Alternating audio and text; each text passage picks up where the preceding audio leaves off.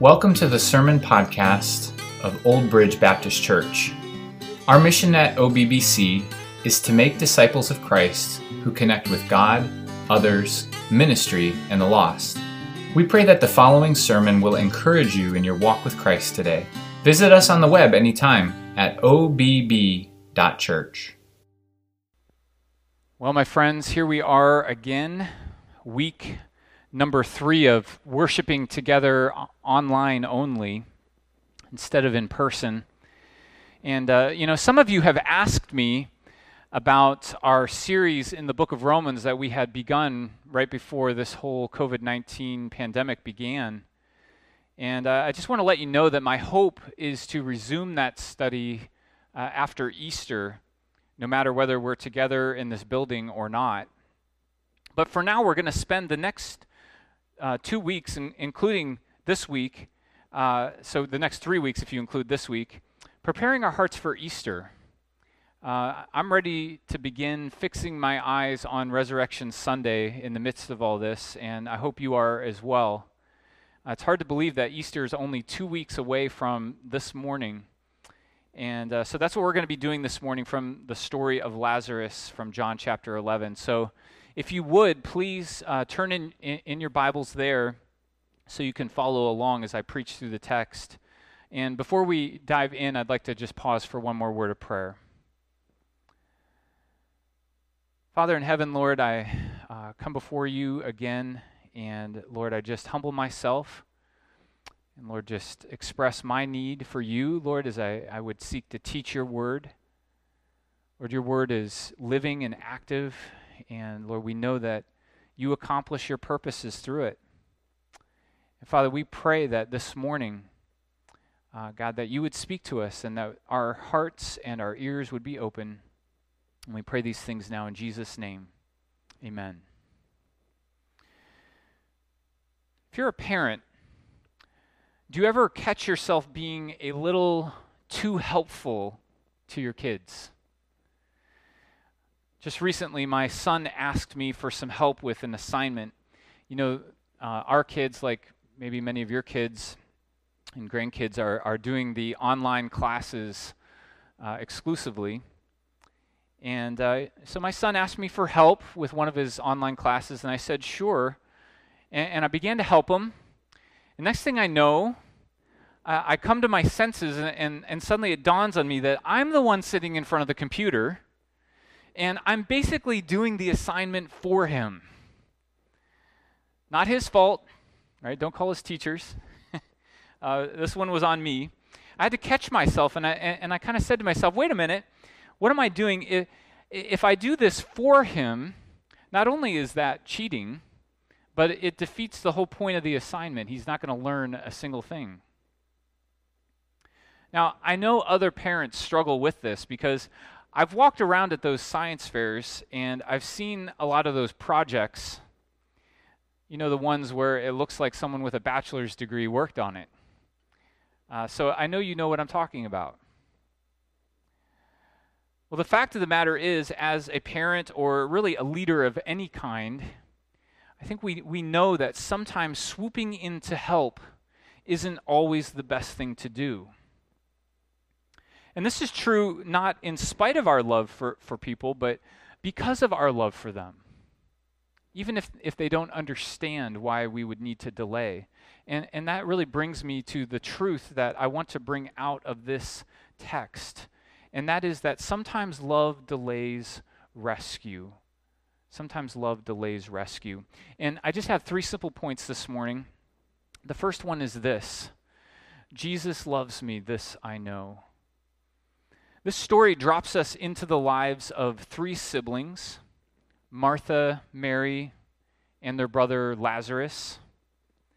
And together they lived in a little village named Bethany, which was really less than 2 miles outside of Jerusalem, situated just east of the Mount of Olives, there near the Temple Mount. And this dear family, we can learn from other stories in the Gospels that this dear family often hosted Jesus and his disciples whenever they were in Judea, in that surrounding area, they would often host them in their home. And we can gather from these other stories, like I mentioned, that Mary and Martha and Lazarus must have been quite wealthy. I mean, think about it. They were frequently hosting at least 13 men.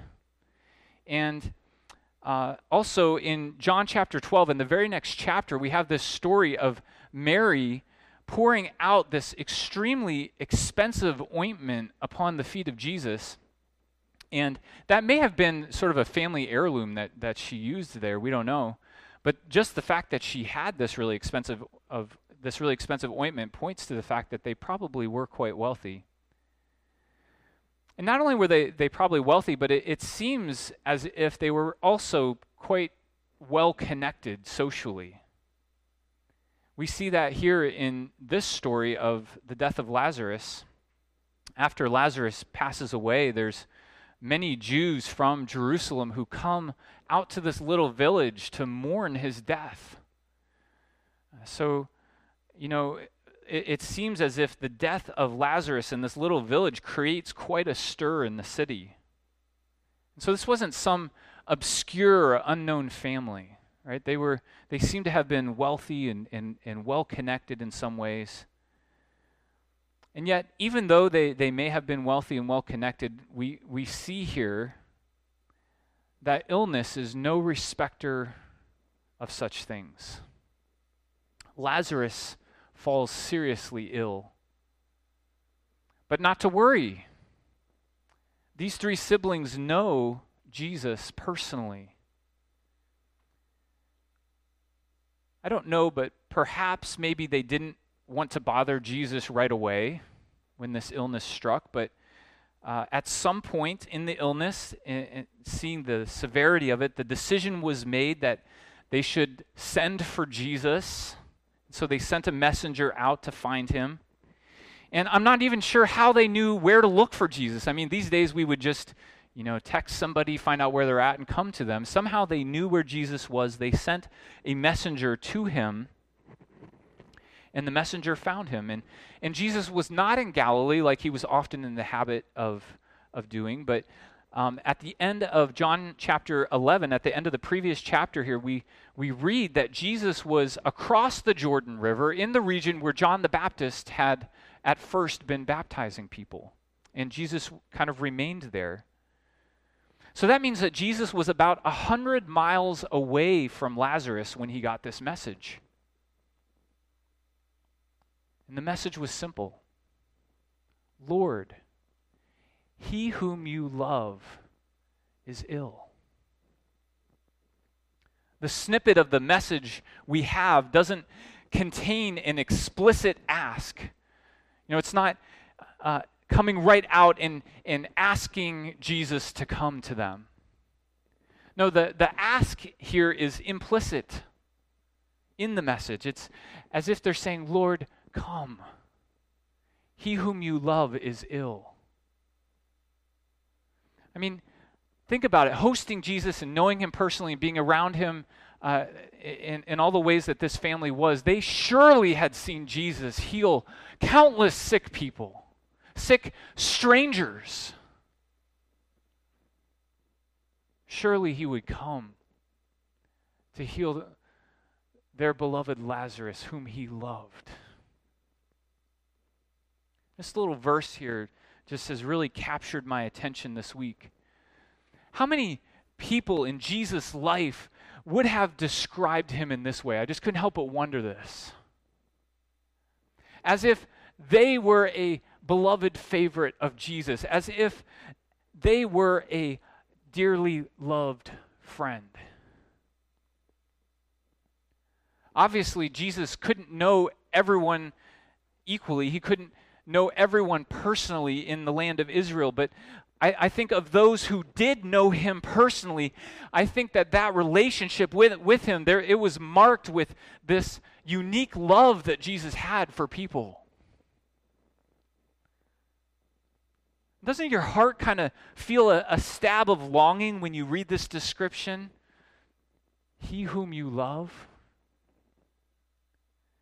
How incredible it would have been to know Jesus personally, to be able to describe yourself as one whom Jesus loves. Kind of like, Jesus loves me, this I know. Not for the Bible tells me so, but for he himself has told me so. Right? How incredible would that be? I don't know about you, but I so often, I think of God's love sort of in the abstract.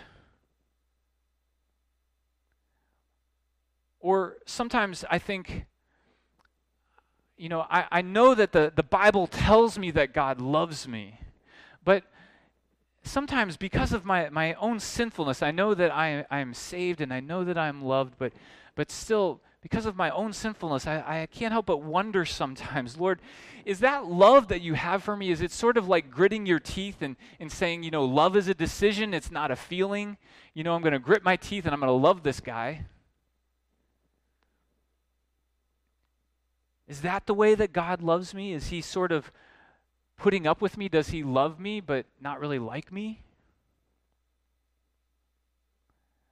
I think it's so helpful here to see the kind of love that people like Lazarus, who knew the Lord personally, how they would describe how the Lord loved them. He was the one, Jesus was the one that you would send for when you were in a tight spot, because you knew that he would not only be able to help you, but because he loved you. Not in the abstract, but concretely. Lord, come. He whom you love is ill. D.A. Carson says that we believers should describe ourselves as one whom Jesus loves.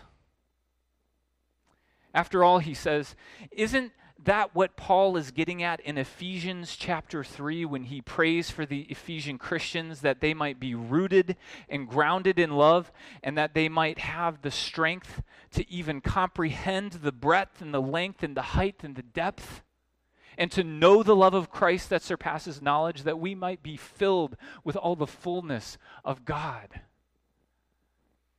I am one whom Jesus loves, and I am beloved of the Father in him. I pray that we might have the strength and the faith to comprehend that love for us this morning. Jesus loves me, this I know, for the Bible tells me so. It's no less real now than it was 2,000 years ago when Lazarus said it. So Jesus loves me, this I know. Secondly, so sometimes Jesus delays. Look at verse 4 here in the text. It says, but when Jesus heard this message, when he heard it, he said, this illness does not lead to death. It is for the glory of God, so that the Son of God may be glorified through it. I don't really like the way that the ESV translates this verse here when it says that it does not lead to death. Literally here, this verse says that this illness is not unto death. Clearly, Jesus knew that this illness would lead to death, that it would go through death to something greater. Right? But what he intends to mean here is that it is not unto death. It does not end in death. Death will not have the last word. But rather, Jesus indicates that this illness is for the glory of God, so that the Son of God may be glorified through it.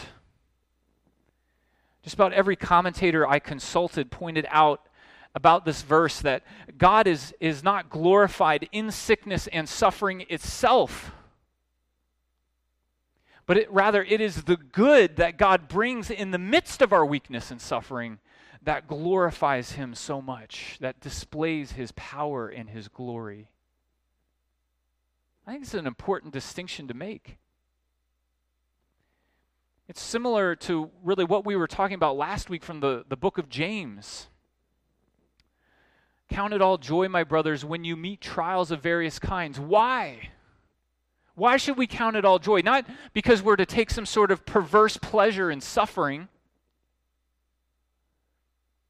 but because of what God is going to do through the trial. For you know that the testing of your faith produces steadfastness, and let the steadfastness have its full effect, that you may be perfect and complete, lacking in nothing, James says. Look at verses 5 and 6 here in the text as it continues. John writes, "Now Jesus loved Martha and her sister Mary and Lazarus." He establishes that fact. Not only did Jesus love Lazarus, but he loved the whole family. He loved Martha, he loved Mary, he loved Lazarus. And then look what it says here in verse 6. It says, "So," and that's literally the word therefore. You know, sort of the word therefore, it means, you know, it's a logical conclusion from what was just said. So what I'm about to say flows logically out of what I just said. So Jesus loved this family, loved Lazarus, Mary, and Martha. So, or therefore, when he heard that Lazarus was ill, he stayed 2 days longer in that place. Wait a minute, John. Isn't that a typo? Didn't you mean to say here that Jesus loves these people, yet he stayed 2 days longer because of some kind of extenuating circumstance? Isn't that what you meant to say here? No, I think it's quite clear what John says and what he means here. Jesus loved this family. Therefore, so there, he stayed 2 days longer. He delayed himself. You know, with 2020 hindsight vision and under the inspiration of the Holy Spirit, John sees here that Jesus' delay was not an exception to his love for these people, but it was actually an expression of that love. He had something greater in mind for this situation. You know, if you're waiting on the Lord for something in your own life, I think this gift, this story is a wonderful gift to you. For in this story, we see that Jesus loved this family, loved Mary, Martha, and Lazarus so much, but therefore he delayed himself for their good and for God's glory. Even though that meant, in this case, Lazarus would literally die.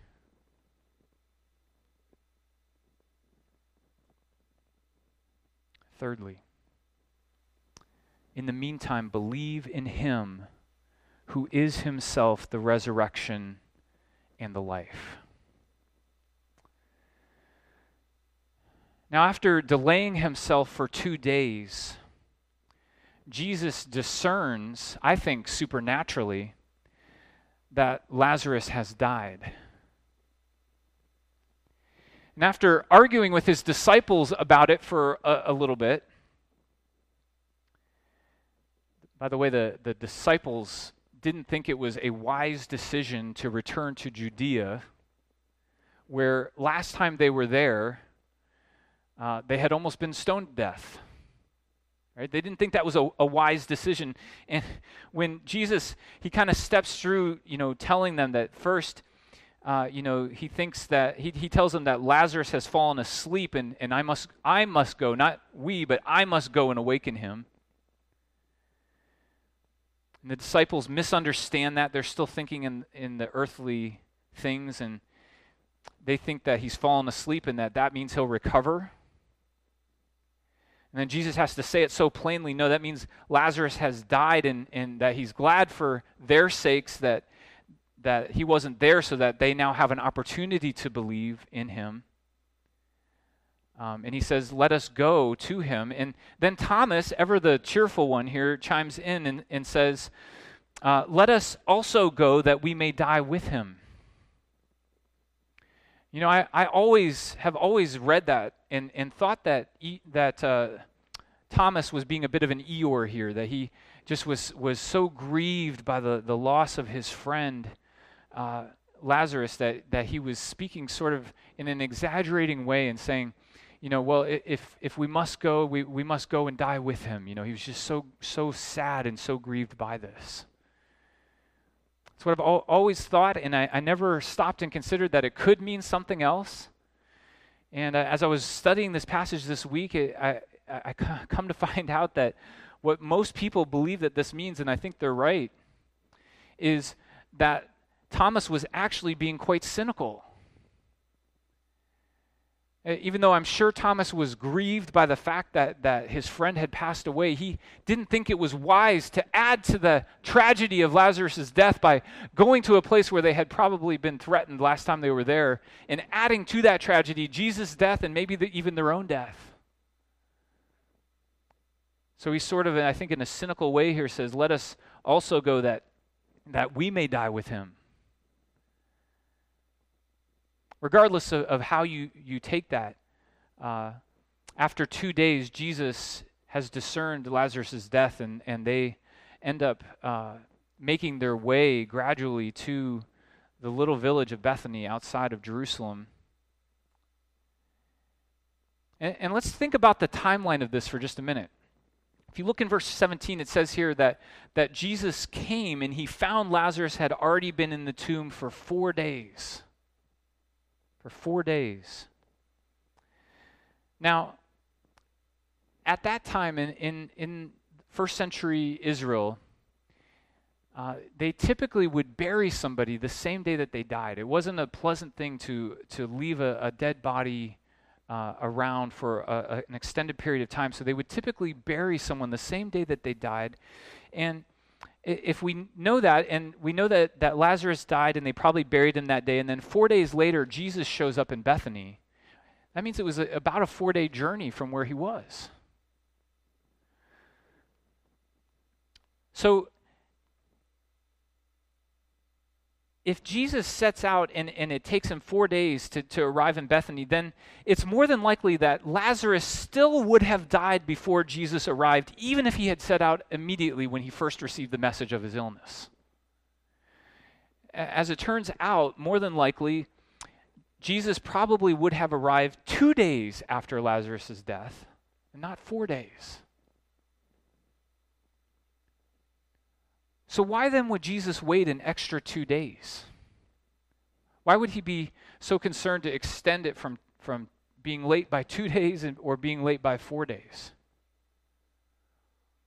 Well, I think he did it for the sake of his glory being displayed all the brighter in this situation. You see, in this time before modern medical knowledge, there were some rare times when someone would die and they would appear to have died, maybe even not even having a pulse or much of a breath, only to suddenly, a day or two later, suddenly revive and come back to life, seemingly rise from the dead almost.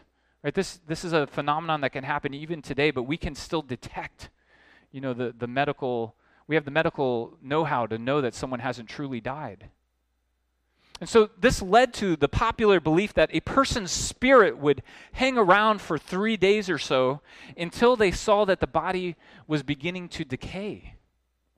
And then at last, as the body began to change and to decay, the spirit of a person would finally depart. So by delaying for 2 more days, Jesus then stood at the tomb of his beloved friend Lazarus after he had been dead for 4 days. And as Martha so memorably says in the King James Version, his body had begun to decay, and it already stinketh, right?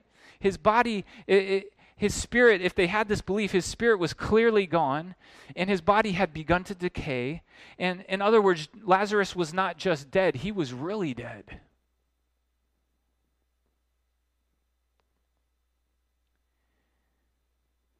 Verse 19 says that many of the Jews had come to Martha and Mary to console them concerning their brother. And as I said earlier, this was not an obscure family. So this term here, many of the Jews, probably refers to many of the leading Jews from Jerusalem. So I can't imagine the kind of anxiety that the disciples in particular must have been feeling as they pulled into this town. Now, these Jews had come to console them, and grief is something that is expressed differently from culture to culture, isn't it? In first century Jewish culture, it was normal, even expected for you to wear your grief on your sleeve. Right? It wasn't unusual for people to dramatically express their grief with loud cries and wails and outbursts. And so I tell you all that just so you can sort of have a picture of this sort of clamor that must have been going on as Jesus enters into the village.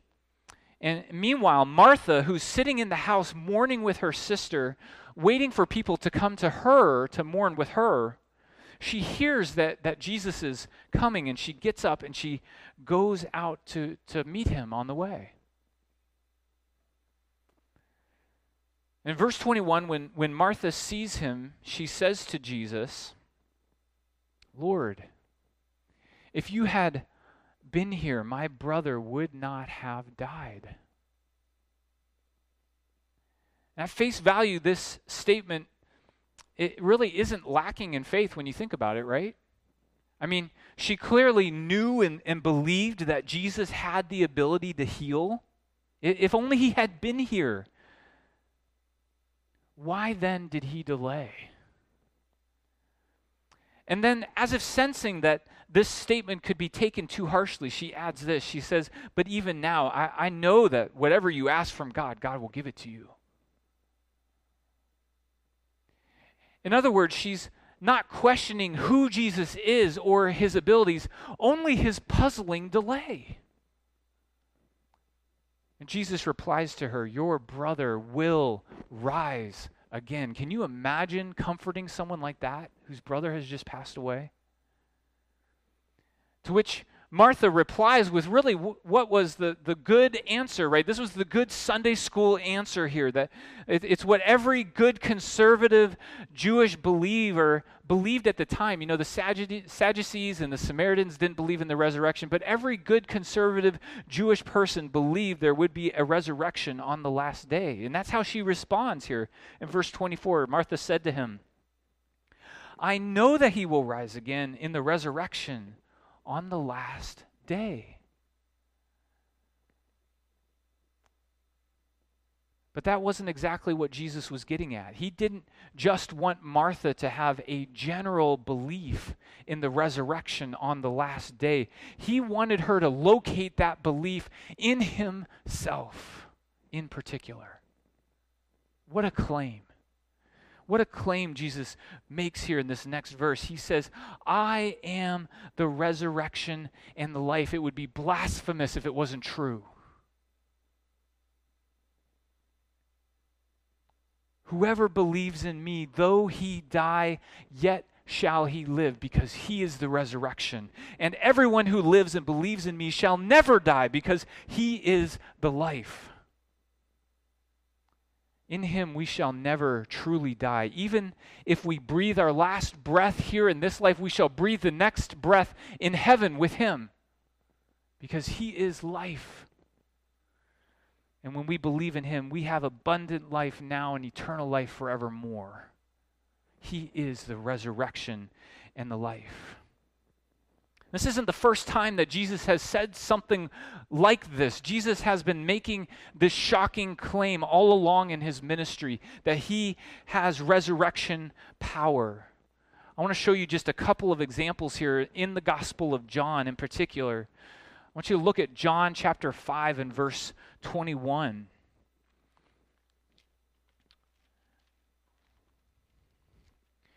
Where Jesus says this. He says, "For as the Father raises the dead and gives them life, so also the Son gives life to whom he will." Let's skip down to verse 25 here. I'm just really giving you the cream of the crop. He says, "Truly, truly, I say to you, an hour is coming and is now here when the dead will hear the voice of the Son of God, and those who hear will live." In the very next chapter, John chapter 6, verses 39 and 40, look at what Jesus says here. He says, "And this is the will of him who sent me, that I should lose nothing of all that he has given me, but raise it up on the last day. For this is the will of my Father, that everyone who looks on the Son and believes in him should have eternal life, and I will raise him up on the last day." What a claim. He's already been claiming this kind of resurrection power for himself. But when he walks into this town here, he finds his dear beloved friends, Mary and Martha, and probably many other people, even his own disciples, just perplexed. He's a few days late to save his friend. And it never even dawns on Martha, I think, or really anyone else, really, that he who will raise the dead at the end of time has just strolled into the village. And Jesus says, "Martha, I'm not late. I am the resurrection and the life." What does he mean by that? He means that there is no resurrection power or even enduring life apart from him. I heard D.A. Carson make this point in a similar way, and I'm kind of taking his illustration and adapting it to a more recent example. If you're a sports fan, you're probably going through some withdrawals right now, right? I mean, every major sporting event has been canceled. The Olympics have now been canceled. Everything's been shut down. And yet, in spite of this, there's been one sort of significant bit of sports news that has occurred over the past couple weeks. Tom Brady, the quarterback of the New England Patriots, recently announced that he's leaving New England, and he's, after 20 years, going to be moving to Florida and joining the Tampa Bay Buccaneers. And think about this. Tom Brady, the quarterback for 20 years of one team, led the team to the Super Bowl 9 times and won it a record-breaking 6 times. And as much as it pains me, I mean, it really pains me to admit, he is probably the greatest of all time at that position. He's the greatest of all time quarterbacks in the NFL.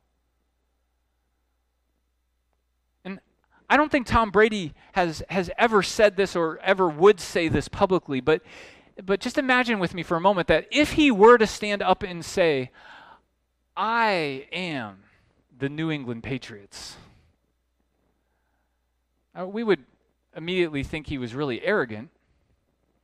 But at the same time, we would kind of know what he means, wouldn't we? After all, who were the Patriots before Tom Brady came along? And isn't it going to be interesting to see who they are after he left? Right? What's the team going to make of themselves now that he's gone? When Jesus says he is the resurrection and the life, he is in an even truer sense saying there is no resurrection or life apart from him. And here I am, he says. Late by your estimation, but still, here I am. And he wanted Martha to know and to believe, not just that there would be a resurrection someday, but that he himself is that very resurrection and life. What a claim. Do you believe this? Jesus says. He asks Martha, do you believe this? To which Martha responds really, I think, beautifully here. Verse 27. She says to him, "Yes, Lord. Yes, Lord. I believe that you are the Christ, the Son of God, who is coming into the world."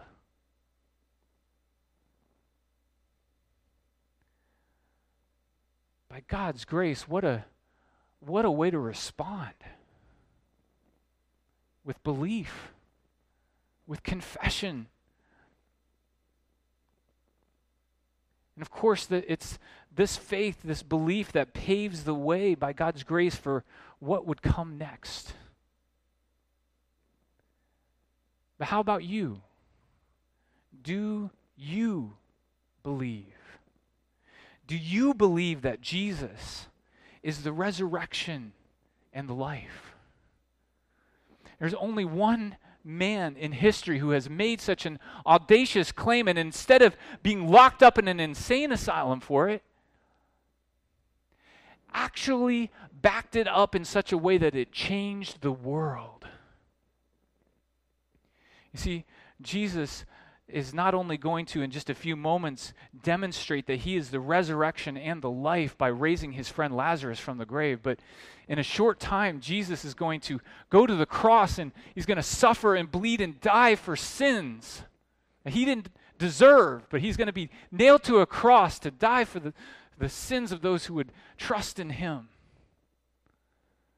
He'd be buried in a grave for 3 days, and on the third day, he himself will be raised from the dead, proving in an even clearer way that he is the resurrection and the life. Believe in the Lord Jesus Christ today. Follow Martha's example. Believe in him. Confess him as the Christ. Confess him as your Savior. Repent of your sins and turn to him. Turn to him who not only claimed to be bigger than death, but him who proved it. Who are you trusting in today? Will you pray with me?